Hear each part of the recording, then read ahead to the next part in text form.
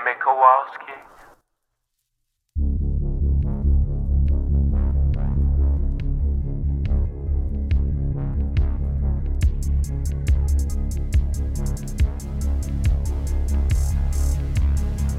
The sun is down, the streetlights are on, and you're listening to Largely the Truth with Brennan Storr.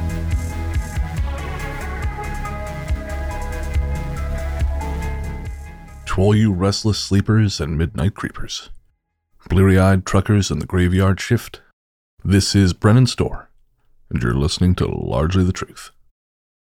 Whether you're staring at a screen or the lines on the road, all is well, and for the next little while it's going to stay that way. Because I'm here, you're there, and together, we're going to explore the night. Welcome back, folks. This is Largely the Truth. I am your host, Brennan Storr, and this is a show where I find some of the most interesting people I can, sit down with them, and learn a little bit about their world. Now, of course, as I'm recording this, Halloween is creeping up. It's about maybe a little less than 2 weeks away. And so, in keeping with that spirit, tonight's guest is someone who specializes in scaring the hell out of you. He is horror author Mike Thorne. He is a fellow Canadian, and his latest short story anthology, Peel Back and See, will be out via Journalstone Publishing on October 29th.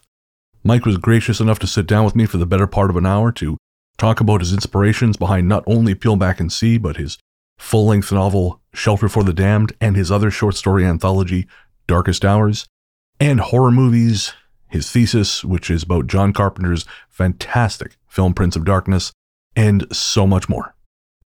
Before that, though, I want to remind you that if you want ad-free episodes, and who doesn't, because ads suck, you can sign up for $2 a month over at patreon.com/largelythetruth, and not only do you get ad-free episodes, you get them a couple days early, and you get bonus conversations where available. Of course, last week's guest was Blue Pine Society founder and CEO Mark Semler, and in addition to the main episode, Mark and I did an entire other episode for patrons where we talked about, of all things, chicken wings. So if you want to hear that, it's again at patreon.com/largelythetruth, and $2 a month gets you in the door. All right, enough salesmanship. It's time to put a call out to author Mike Thorne. My guest tonight is film scholar and horror novelist Mike Thorne. Mike's fiction has appeared in numerous magazines, anthologies, and podcasts, including Visterion, Dark Moon Digest, the No Sleep Podcast, and Tales to Terrify. In February of this year, Journalstone Publishing released his first full-length novel, Shelter for the Damned, and swiftly followed it up with an expanded edition of his 2017 short story collection, Darkest Hours. Both releases were met with stellar reviews, and now, on October 29th, Journalstone is releasing his next anthology, the darkly powerful Peel Back and See, which I'm very much looking forward to talking about. Mike, welcome to Largely the Truth. Thank you so much for having me on.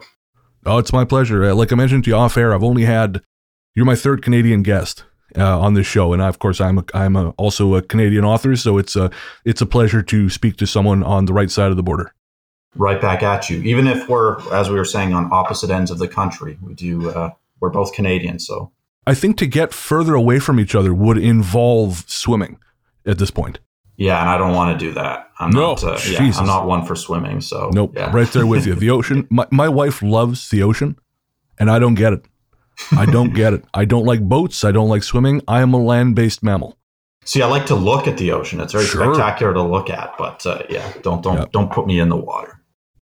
Being that you're Canadian, there was something I was going to ask you because prior to this year, really, I haven't been a reader for a very long time, and so I am totally ignorant about the current state of Canadian horror writing.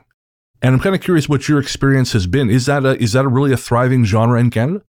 Yeah, I think there are a lot of people in Canada doing interesting things within horror. Oddly enough, I feel like most of the Canadian poetry and literature I read is not within the horror genre. I was lucky enough to attend my graduate program for my master's with Joshua Whitehead, who's this incredible literary rock star. Neil Howell and Randy Schroeder are good friends of mine. They don't write within the horror genre. Okay. Erin Emily Ann Vance was also in my master's program. She writes, I'd say she's close to horror. She writes kind of gothic adjacent poetry and fiction. Okay. But then there's also a press called Seventh Terrace, situated in Calgary, which is where I'm from. It's run by Sarah Johnson and Rob Bose. They're doing some really cool stuff. So yeah, there's stuff happening. Those are some of the people who I've met directly within the Canadian lit scene, I guess. Interesting, because I've noticed we've had a surprising number of horror films come out of Canada. There's the Wolf Cop series. The Boy films were shot here. I don't know that they're Canadian productions exactly, but they were shot here in Victoria. I think Astron 6 is Canadian, the production company that produced Psycho Gorman and The Void and things like this. But again, totally unaware of where the Canadian horror fiction was at. So that's very interesting. Yeah, and in terms of Canadian horror film, I mean, Ginger Snaps is a Canadian Of course. film. Yeah, absolutely. Masterpiece. Yeah, and David Cronenberg, one of the... Yeah. Brandon Cronenberg. Brandon Cronenberg too. Yeah, he's doing. Yeah, I thought Possessor was interesting. I liked that. Possessor was a movie. At the time, I wasn't crazy about it, but man, that film has lodged in my brain. I feel like I could use another viewing of it too. I don't know if it all stuck for me on a first viewing either, but there was enough there that I could hold on to, and it felt very much like he was following in his father's footsteps. And of course, that in a way sets it up for maybe inevitable failure. Not to say it was a failure, but of course, with a name like Cronenberg, that's quite the reputation to live up to. So very much so. I know I listened to an interview after seeing the film with Karim Hussein, the director of photography, and he talked so much about their use of vintage lenses and in-camera effects. I thought, okay, I really need to go back and properly appreciate this. I think maybe I just didn't have the material I needed. Yeah, that can happen sometimes too, and like it's interesting, like a viewing experience is subject to so many internal and external factors. There could be like some allergy you have to a specific point of subject matter, or, maybe you have a headache the day you go to see it, or you just had an argument with somebody, it's like, of course. So sometimes just seeing a film one time, it's like, it could just be that vacuum sealed moment that affected the viewing. That's it. Yeah. Coming back from horror film and talking about you, it's been a big year for you, because you've published before, but 2021, you've got 3 releases out this year. That's got to feel good. Yeah, it feels surreal. 2021 has been nuts, because I moved across the country this year. I started my PhD this year, and I have 3 books released in 2021. So it actually all does feel a little bit surreal. It feels like, once I've kind of eased one book into the world with the interviews and reviews and stuff like that, I start promoting the next one. So yeah, that's an intense cycle. Yeah, it's been busy, but I'm grateful. It's a good kind of busy for sure. And what's the response been like? Again, I know the reviews have been great, what I've read for Shelter for the Damned and Darkest Hours, but just in terms of the experience and the feedback you're getting. Yeah, people have largely been merciful, I think Shelter for the Damned, I think maybe got a little bit more divisive feedback than the other 2 books. I think overall I think people seemed to like it, but I think there seems to be some frustration with a protagonist who is not very likable. He's in some ways kind of inscrutable, and I think some readers maybe took issue with that, because Mark is he's not really a conventional hero or protagonist, so to speak. He doesn't transform in any positive way. It's just basically someone who feels damned and descends. Right. And I wonder too if there's a little bit of that unease, because you've set the horror, and this is something I appreciate about the book. You've set the horror in a very real world, a sort of a suburbia where you don't necessarily give the location. And I wonder if there's some discomfort in the readership in this idea that the people around them could be capable of that descent, of that kind of, I hesitate to say damnation, but of the acts that you describe in the book, and of sort of going as far off the map as he does. Yeah, that might well be the case. I mean, although it has that kind of cosmic horror element or weird fiction quality, it is also, it could maybe even be read, aside from a few scenes, as a piece of really dark realist fiction. Right. And I'm definitely inspired by non-genre writers like Hubert Selby Jr., Joyce Carol Oates. Jim Thompson, I guess, writes crime fiction, but there's nothing speculative in most of his work, and he's a big influence on that book. So I think that affected my approach. Yeah, and again, I particularly appreciated the way the cosmic horror slotted into that real life grounded setting? Because I know Lovecraft is an influence of yours, but Lovecraft never to me ever felt like it took place in a real world. And I don't know if that's the language or what, but it's always sort of set in a stylized place where everyone talks like this. But the suburbia in Shelter for the Damned feels like a very grounded setting, and so to then slip into that madness, I think, is doubly discomforting. Oh, thank you. Yeah, I think that's something I often try to do. I think I'm interested in dissonances in fiction. So that could be dissonances in tone, dissonances between what we might normally characterize as like quote unquote high art versus quote unquote low art. I like to collide these kinds of things and see what happens, what kind of alchemy you can bring about if you close some of those divisions. So I think, and I think that just comes from like the kinds of reading and viewing that I like to do. I think that probably just bleeds into the work. Yeah, I mean, as a film writer, you've got from what I've read in your interviews and your other publications, you've got a pretty wide breadth of background to draw from in terms of what you watch. Yeah. I mean, I try to view as widely as I can. I try to maintain curiosity about film. I think part of what really drew me into my obsession with film, I started developing an interest in my teens, like mid-teens, and then I got a job at Blockbuster Video when I was 17, and we would get 10 free rentals a week. So at that point in time, I wasn't even necessarily fixated on horror. I had moved away from it a little bit at that point. So I was just devouring, everything I could find from specific directors. So I'd go through like every Bertolucci movie I could find, every Antonioni film I could find, every Orson Welles. I would just devour movies. I was a weird teenager, I guess. So, yeah. Well, the weird ones we make for interesting people, I think. So that's not so bad. That's the hope, yeah. Out of curiosity, within what you've seen previously, what you've seen recently, what disturbs you in terms of a film? Is there one film you can think, I've seen this recently, and it, obviously we talked about Possessor, that's stuck in your mind. Is there anything else that recently you've either thought has made you uncomfortable on some level, or has just, again, kind of stuck in your brain and left a mark? Usually it's documentaries that disturb me more than anything. Yeah, like I watched Don't Fuck with Cats recently. I've heard of it. I have not been able to bring myself to watch it. Yeah, that's really upsetting. I think part of what made it so upsetting was the kind of just distance from reality, the way this person was playing out a kind of fiction. His life was a fiction. And then there was just a dissociation from the monstrous acts he was committing. It was just a game for him. It was like a story he was playing out. It actually felt a little bit like a Bret Easton Ellis novel, but played out in the real world. It was really unnerving to watch. I mean, that's a frightening thought to begin with. So exactly, yeah. Bret is great, but I like him on the page. Yes, same here. Yeah, no, his work actually I find pretty distressing in a lot of ways too. I love it, but it gets under my skin. Going back to Shelter for the Damned, there was something I particularly found interesting in some of the horror, in that horror typically uses the language of darkness. It's just so easy to do that, right? Because of our natural fear of the dark. But what I really caught me about Shelter for the Damned was that when the threat arrives, it actually arrives in the light, which I found that has allowed it to, I think, for me, to stick around longer than the darkness. Because, I mean, there's some great language around warmth as well. Because, again, usually it's like the cold chill, right? I mean, my other job is ghost stories.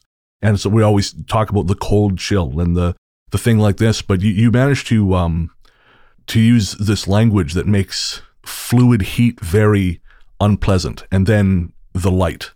And I was wondering, what was your inspiration behind that? Oh, that's interesting. I feel like that's something no one has really asked me about. But yeah, it's an apt observation. I wanted Shelter for the Damned to be set during the summer months, partially again because I thought that would help anonymize and ambiguate the book as much as possible, because winter differs a lot widely from place to place. Summers are more anonymous. Summers are more or less the same from suburban environment to suburban environment. So that was part of the choice behind that. But yeah, I also wanted to, again, play with this kind of dissonance. Warmth is something that is inviting and something we would normally associate with comfort, much like maybe superficially the way we would look at these suburban homes, these suburban environments. Right. But I thought if you can kind of look what's occurring beneath that, that would be more disturbing, to put it somewhat ineloquently. Yeah. Yeah. Right. No, and again, it works because it is so unusual. There is so much dissonance there. And I think there was a couple times where I was just really noticing the language around fluid warmth, and it just felt, instead of feeling inviting, it felt sticky and foul, and it was again very, very effective. Thank you. Yeah, I think that also probably is connected to some of what I was trying to play with around allegory or metaphor about addiction. So maybe the somatic reaction you might have to any number of substances, whether it be alcohol or opiates or even, some psychoactive drugs, you'll get that kind of warm, tingly feeling in your body. Sure. So yeah, I wanted to play with that too, that there's this somatic connection to the shack itself for Mark, because the book is in many ways about addiction too. So I was definitely playing with that. Right. Yeah. I mean, I know at least one of the characters' fathers is he's an alcoholic, and that is, that's dwelt upon, and again, very, very effective, because the domestic situations were very believable. So as someone who grew up around alcoholics, that very much rang true. So jumping forward, there's one or two things I want to touch on still with Shelter for the Damned, but I want to jump forward to Peel Back and See, because obviously that's the new one coming out, and there are elements which I think will allow us to revisit those things. Can you just tell us a little bit about the book? Yeah. So Peel Back and See is a collection of short stories that was written primarily between the years 2017 and 2021, with a couple exceptions. Actually, the bulk of them between 2018 and 2021, which, as it happens, were the most personally taxing and transformative, and I don't use this word lightly, but traumatizing years of my life. And I think that bled into the fiction. So Peel Back and See, I think, is maybe my most nakedly personal book. I think all of my books are very personal, but in this case, I felt like I was maybe using less of the armature of genre and just dealing more explicitly with the discomfort and pain at the heart of the stories. So I think Darkest Hours is like I said, it's also very personal, but it's also just drenched in genre references. It's also about my love of horror and heavy metal, and I feel like Peel Back and See is maybe a little less lighter on that stuff and closer to the bone is the metaphor I keep using. Right. I know that there was a line in the first story, Havoc, and Havoc was one of my favorite stories. I won't give anything away to our listeners, but very, very effective stuff, because I think it plays with a topic I find really interesting. And I talked about this a little bit with a previous guest, the author James Kennedy. We were talking about his book, Dare to Know, because Dare to Know kind of plays with the legends we have around things like video games, these urban legends. And I felt like Havoc touched on this notion that we have of internet urban legends, and this maybe innate distrust we have of the internet anyways, and how easy it is to believe that it can connect us to something truly unnatural. And I hesitate to say evil, because the thing described in Havoc is almost a force of, like Lovecraft, it's a force of nature more than it is evil. Yes. But that was, again, very, very, very striking. But there was a line in there I particularly found that really struck me, and I've got it here. Depression felt more like a consumptive physical disorder than anything like a mental state. And dude, I cannot think of a better description of depression than that. Oh, thank you. Thank you. Yeah. I feel like that's so, I feel like that's less frequently discussed when we talk about depression, is what it does to the body. I found during my worst periods of chronic depression, I can't move. My whole you wake up and you feel like you were beaten up overnight. It's shocking how somatic depression can be. So I wanted to foreground that. Yeah. And I believe I read somewhere that at least part of that story was influenced by a sleep paralysis experience you had. Is that correct? Yes. Yeah. I had a really vivid sleep paralysis episode when I was on a new medication and I was having these extremely vivid dreams, unlike any I'd ever had, but they were always geographically and spatially removed from, my actual space. Right. But this one dream, I didn't even know it was a dream until a while later. I was in my bedroom. Yeah. And I saw, it's weird to talk about because it's like, well, was that a dream? But the overhead light fixture in my bedroom started to kind of sag, and I could see the outline of something inside of it. And it sagged and sagged until it fell off and clattered on the floor, and this inky black thing fell onto the bed. It was heavy. And I felt it at my feet. Yeah, and it started crawling up my leg. And I jolted awake, and I still felt like it was there in some way. And that it was horrifying and awful. But as a horror writer, I was like, I can maybe do something with that. Yes. The idea of these entities that can live maybe in our electrical wiring or something like that. So the story kind of started there. Yeah. Again, very, very effective story. And that's fucking awful.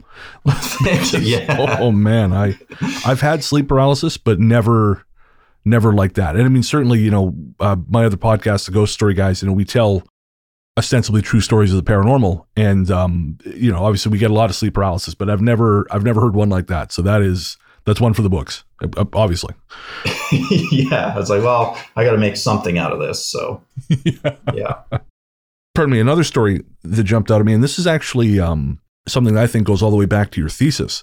In Minnie McDonough Manor, you talk about the notion of mimicry, and that I've always found that particularly frightening.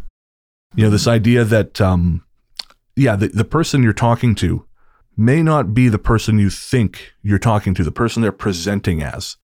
And I suppose that is, in a way, I mean, that's obviously, we can trace that back to depression in a way, because I know I've been told by a good friend of mine that you seem calm, but at the same time, she said, like, this is actually when I worry about you the most, because I know you seem calm, but you're not thinking properly. So was that some of that inspiration? No, I think that's a really astute observation. I don't know how conscious I always am of it, but I think that's something that is always at work in my fiction. I think I'm actually, I love people and I try my best to be compassionate and empathetic, but people also terrify me, and social situations terrify me. And I feel, I have, I'd say fairly intense social anxiety. And I think sometimes that's rooted in distrust based on past experiences. Sure. And I think this informs one of the stories in Fear and Grace as well, which is a story basically grounded in this experience of a public facing nature of a conversation. So someone else sitting in a bar might observe maybe that there's something a little bit odd in this exchange. And then there's the interior experience of the exchange where the people are aware of this traumatic history that they share between them. Right. So I think that is something that persistently interests me. And perhaps that's like flagged in the title, Peel Back and See. If you look past the veneer of external appearance and engagement, you find something kind of ugly and scary a lot of the time. Absolutely. I know it very much reminded me of an experience I had, and it's a totally, in my head experience, but one night, my wife called me from the bedroom. We live in an apartment, and she was having a migraine. So she was asking if I could bring her one of her migraine tablets. But when I walked into the bedroom, the light was off. And there was this moment of very intense unreality where it was her voice calling me from the dark. And I actually told her, I said, I need you to close your eyes and I'm going to turn on the light. And then I'm going to turn the light back off. Because I had to see her. As kooky as it sounds, maybe just too many horror movies, but there was no way I was walking into the darkness following this voice of someone who sounded like my wife, just in case. That's fascinating. Yeah. And I guess, horror does play on that fear. I guess you were talking earlier about like familiarity and warmth and something horrifying underneath that. That's, I guess, the most terrifying possible thing. Since we're on the subject, I'd like to take a little bit of a digression, because you mentioned in your thesis that John Carpenter, because of course your thesis is about John Carpenter's Prince of Darkness. You mentioned specifically there's a scene where the character of Wyndham appears, but you hear him before you see him.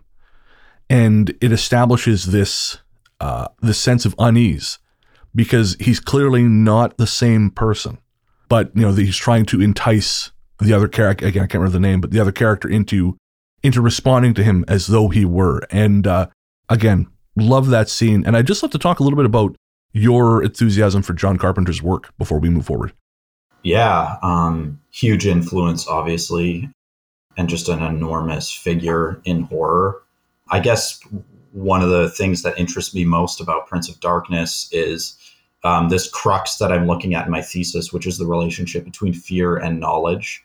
Right. And I love the idea of this canister at the center of the film, which is kind of literalized as like the manifestation of Satan. But I like the idea of this object of unknowable evil that it's not containable within our knowledge systems. So they're basically trying to throw science at it. They're trying to throw mathematics at it, religion, philosophy, and it all just kind of falls away in the face of this force, this entity. And I feel like that is kind of a core idea at work in most of Carpenter's filmography. I just think it's beautifully visualized in that movie. There was also something I was, again, reading your thesis, it occurred to me that something that really I find disturbing about Prince of Darkness, and listeners, if you haven't seen John Carpenter's Prince of Darkness, I mean, I can't imagine that you haven't, but just in case you haven't, please go watch it immediately. Pause this, go watch it. We'll still be here when you get back. But the dream sequences being beamed back to the main characters from 1999, something always stuck with me about that from the time I watched it as a teenager. Because when I was a teenager, sometimes this happens, I didn't get it. I was looking for Halloween. I was looking for jump scares. And, sort of these deeper questions just didn't really hit me the way they would later in life. But the dream sequences always haunted me. And I think, again, reading your thesis, I think I figured out why. I think it's because, and I think this actually loops back to Shelter for the Damned, I think it's because we like to think that the future will be better. Yeah. And the notion that the future is reaching back to us and asking for our help is a fucking terrifying thought, despite the fact that the actions we perform now create the future. It's to be told directly, like, things have already gone wrong. We need you to do better. That's a chilling thing. And, going back to Shelter for the Damned, there was a scene where the main character, Mike, his dad, physically assaults him. Mm-hmm. And I think we have this notion that, as children, the adults have it figured out. Mm-hmm. The people around us who are guiding our life, I think most people who have a, reasonably level childhood, they don't get around to thinking of their parents as fallible people until later in life when they sort of maybe have kids themselves and start to see. So I think there's this unsettling notion that the adults don't have an answer. Yes. And so that, again, the parallel there really jumped out at me. Yeah, I definitely think that's part of what's scary and in a way sad about that novel, is that I think the adults in Mark's life look at him and feel kind of clueless. They don't know, what is it that's wrong with this kid, and how do we fix it? How do we make it better? And you do see these ruptures, particularly in his dad's reaction, where he thinks, like, maybe I can just literally shake it out of him. So another story, and I promise I'm not going to go through every single story, because really, folks, you want to read this one for yourself. But one that really jumped out at me was Offer to the Adversary, which is about, we'll say, a painting. I don't want to say a cursed painting, but it's a painting which is notorious. And it really reminded me of the time I visited the Rothko Chapel in Houston, because I'd heard about Rothko. And I'd heard about, the chapel and all this stuff. And it just happened that I was passing through the city on a road trip with a friend, and he suggested we go check it out. But being in that space, observing that artwork in that space in the intended conditions was actually a very intense experience, which I was not expecting. And I walked away from that with I've always been a fan of art, but that was probably the most visceral experience with art I'd ever had, which again was completely unexpected. And I'm curious, what kind of, have you had art that has provoked you in that way? Is that part of the inspiration behind Offer to the Adversary? Yeah, that's a really interesting thing to think about. I think part of what was happening in Offer to the Adversary, along with a few other stories in Peel Back and See, is I was writing from the perspective of someone in lockdown, so kind of lost in screens in a way. Oh, interesting. So I think that's part of maybe what was happening in the story, was this idea of becoming kind of, subsumed by screens, subsumed by these surfaces that we're staring at all day long. Oh, okay. But it was also, I was invited to write something for an anthology dedicated to the Italian horror filmmaker Lucio Fulci. Oh, okay. Yeah, so this was my contribution to that anthology, and I was thinking through the way his films deal with seeing and his obsession with eye mutilation and yes. and also the role of painting in one of his masterpieces, the film The Beyond from 1981.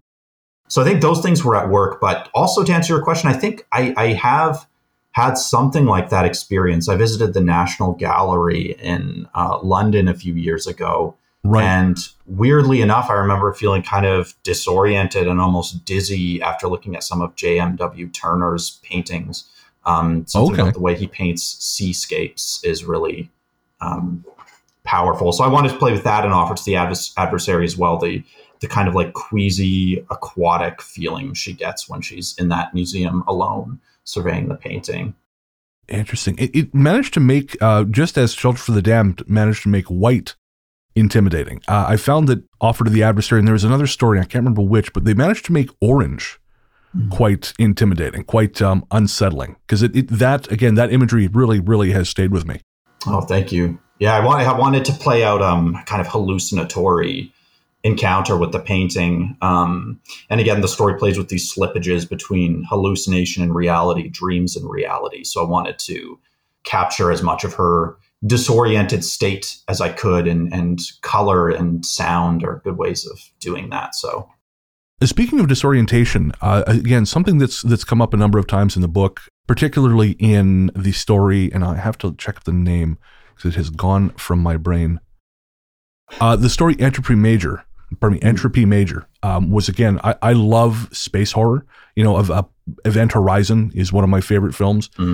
And that story, and as well as several others, and Shelter for the Damned as well, deal with this notion of the loss of the physical self, sort of like an imprisonment in the mind without effect on the physical world. I'm curious, where does that come from for you? Is that a fear, or is that just a notion that you're particularly interested in?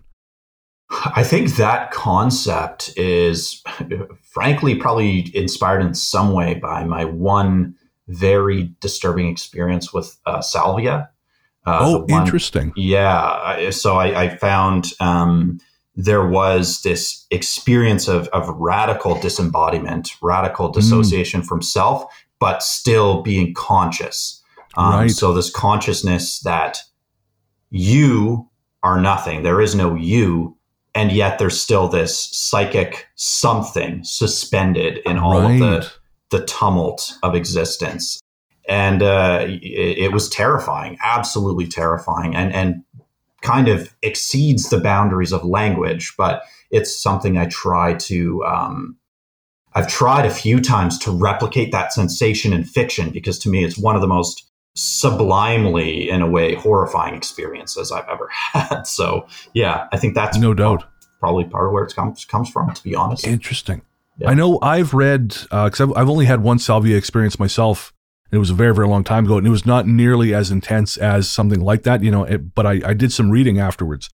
And one story that I found really kind of horrifying was this fellow, he smoked a salvia, he exhaled, and he was a piece of luggage underneath someone's, like basically in the closet underneath someone's stairs. Wow. And he was that thing for a very long time, by his perception. Yes. And there was another one where a guy, and I swear I'm not making this up, he exhaled and his experience began, and he was a bedspread in the spare room of an elderly lady's house. Yeah. And he was that thing for, again, by his perception, years, to the point where he lost his sense of himself as self.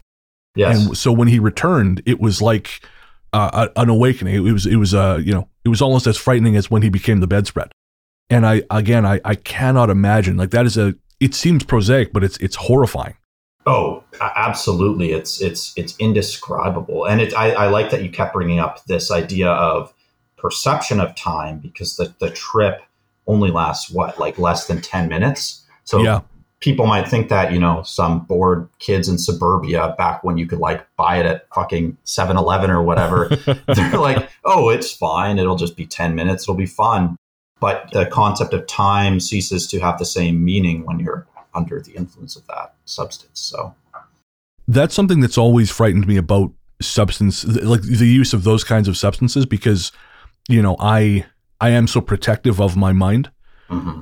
And the notion of time losing meaning like that, I microdose now. I've been microdosing psilocybin for anxiety and depression since February of this year. And I found that hugely productive, very, very helpful. But the notion, a friend of mine participated in a study at Columbia with like macro dosing, but with a guide, with a doctor there to kind of guide you through the experience. And even with someone there sort of performing that shamanic role, I'm uncomfortable with the deeper trip, and just because of that loss of perception, that scalability of time, that just terrifies me. I'm right there with you. Yeah, I don't want to fuck with that. Definitely not. Yeah. But yeah, it's interesting. There's a lot of research happening in that world. And I've listened to what's that guy's name, Michael Pollan and others talking about some of that research going on, and it's compelling. It's interesting stuff, but I'm right there with you. I'm like, I don't think I have the fortitude to to risk that. So, a couple quick questions. We'll let you get back to the world, but I was curious about the story of The Voiding, because The Voiding is a sort of a dark, very dark take on the world of publishing. Again, just depression and depression seeping into and kind of corrupting the creative process. So this feeling of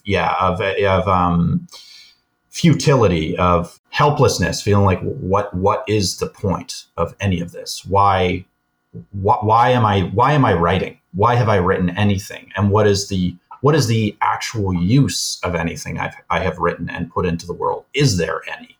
Is there any use in this process at all? So I think that story again sees me as a writer in a dark place. And there's kind of an internal contradiction in that story, writing my way through the inability to write. I had periods of intense writer's block. Oh, okay. Debilitating writer's block, again, associated with just a really bad depression. And so that was, I guess, my unconscious self saying, well, you need to write, even if your disorder is telling you can't write and that there's no point to write. So I guess the story is built of contradictions in that way. And that's an inspirational point, because I know we have writers who listen to the show, and I know that writer's block and depression can be huge barriers, and often, career-ending barriers. Yeah. Before you get very far at all, or, maybe halfway through a project and just, the ennui kind of gets you and you just move on. Yeah. Often there's this kind of almost cruel optimism or positivism in writers' circles where people say, there's no such thing as writer's block. You just have to keep writing. That's like, well, that's great for you if that's what works, but also let's have compassion for the fact that there are, real material circumstances that can make it difficult for people to do that. So I think that comes from a place of good intentions, but I think it can be quite harmful for people who actually find themselves in places where they can't do it. They can't get the words out. And I think, so that's a reality that I maybe wanted to explore. It's incredible that you've managed to write some of these stories during the pandemic, because I've heard that, for example, in film, I've heard that a lot of the scripts that came from the pandemic were actually quite bad. A lot of people sort of thought, I've got this opportunity now all this time, not really accounting for the fact that the trauma of the moment was really affecting their process. So it's incredible that you managed to write these or some of these stories under those conditions, because they are uniformly good. There's no sense of that. I mean, certainly you can tell perhaps the pandemic has informed the themes, but there's no sense of that, of that feeling of that, oh, Jesus, this is just someone trying to get words out while the world is crumbling around them. Thank you. Well, yeah, I mean, I appreciate that. I definitely didn't want to write pandemic stories, so to speak. I was fine with the pandemic bleeding into the fiction because it was inevitably going to, but I didn't want to write like, here is my lockdown story. If it organically materialized in the fiction, fine. But I think there's probably going to be a fair bit of kind of strained pandemic fiction out in the world. And thankfully for a couple of these stories, I had deadlines. I had to write to meet deadlines. Okay. And I think that helped me, especially, pandemic aside, and there's no overstating how big of an impact that had on everybody. Although I'm fairly privileged in the sense that I had shelter and things like that. But likewise. Yeah, like I am speaking from a definitely a position of privilege, and I don't want to sound like a victim, but pandemic aside, I was going through some intense personal traumas kind of leading up to the pandemic. So I felt like I had to find a way to still express myself creatively. It was like a lifeline in a sense. So absolutely. Yeah. As we're winding down, I have two things I wanted to ask you. We've talked a lot today about not only written horror, but horror on film. And there was something that was said in I believe it was Shelter for the Damned. And I think one character said to another, have you never seen a fucking horror movie? And I'm curious as to your thoughts on this. Is it possible to write horror anymore in which the characters are unaware of the genre? Because it's not really fringe anymore. Like the horror genre is really kind of having a moment, I think. And it's really much more mainstream than it used to be. So is it possible to write characters in either film or in prose who are unaware of that legacy? Or do we have to incorporate it at some point? What do you think? That's a really, really interesting thing to unpack. I reflect often that horror cinema, especially mainstream American horror cinema, still has not escaped from under the shadow of Scream, which I think is a masterpiece. Like I think Wes Craven and Kevin Williamson are geniuses, and a lot of great movies have followed in that wake. Like Urban Legend, I think, is also incredible, and there are a few others. Yeah. And I think sometimes it's sapped of the real richness of that material. I think sometimes we get to a place where we're very wink, wink, nudge, nudge about genre. Right. And I don't ever want to veer into that place. And I think maybe we lean too much on that in this world in which we're saturated with genre, in which we're so familiar with the tropes and everything. So I think my effort as a writer is to pay homage and draw on my knowledge of genre while also giving respect to it and revering it. So, looking at the foundations, what is it at the foundation of horror that affords me as a creator the ability to explore painful truths? And I think that will never go away. So that's why we still go to horror. That's why horror is so fundamental to how we express ourselves. On a literal level, can you write fiction in which the characters aren't aware of horror? I mean, you could skirt around it. I think there are a lot of stories in Peel Back and See where the characters aren't the types of people who might tend to watch horror movies or read horror fiction. Right. So I think it depends on the specific story world that you're dealing with. But yeah, I think you can go back to the basis of horror without all of this kind of irony and self-awareness that I think sometimes gets in the way of what horror is and does. That's my thoughts anyway. Yeah, no, I would agree. I know there's a podcast there's a podcast I listen to where the hosts are filmmakers, and one of the things they talk about being frustrated with is when people will name characters in their scripts or in their stories very clearly after famous, they're very famous, very obvious homages. Mm-hmm. And they talk about how that really can affect the credibility of a piece, because it's one thing to borrow a name that might be a subtle homage, but when you've got characters running around, Dr. Carpenter and Dr. Craven and things like this, it can get a little bit hammy and really, really pull you out of the story. Yeah, there's been a lot of that. I think I maybe played with that a little bit in Shelter for the Damned, in that I named the two police officers after the book's biggest influences. So there's Officer Selby and Officer Thompson. But maybe as like, I can get away with it because they're not horror writers. That's it. I mean, I've read Jim Thompson and I didn't make the connection. So it's subtle enough that it works, and that's the way I think it needs to be done. Yeah, folded in more organically. I mean, there have been some ways I've seen it done where it's fun, like in Final Destination, there are some pretty overt ones, but I think it depends on the context of the project itself. Oh, sure. Again, I think that's an example where the self-awareness is folded into the material in a very organic and rich way. So like even just the conceit of having death itself as the slasher villain, right away you're dealing with some like high level conceptual stuff. So yeah, that would be one of the exceptions in terms of that's, I'd say, excellent self-aware horror. Yeah, I couldn't agree more. Yeah. So my last question is just, you mentioned something in the notes for Peel Back and See. I think it's for Minnie McDonough Manor. You mentioned the Museum of Fear and Wonder in rural Alberta. I've never heard of it. I wonder if you could just tell us a little bit about that quick. Yeah, that's an incredible place. I remember one day, I can't remember what I was doing, but my friend Steph called me and she said, "Do you have plans today?" And being an introvert, I was like, well, I sort of just grumbled something. She's like, well, whatever it is, like, cancel it. You know, I got tickets to the Museum of Fear and Wonder. You have to book months in advance, and I have an in today. So I was like, okay. So I ended up going with her and her husband, Tom. And you really do have to drive out into this rural environment. I think we almost missed it. It's like kind of off this rural road.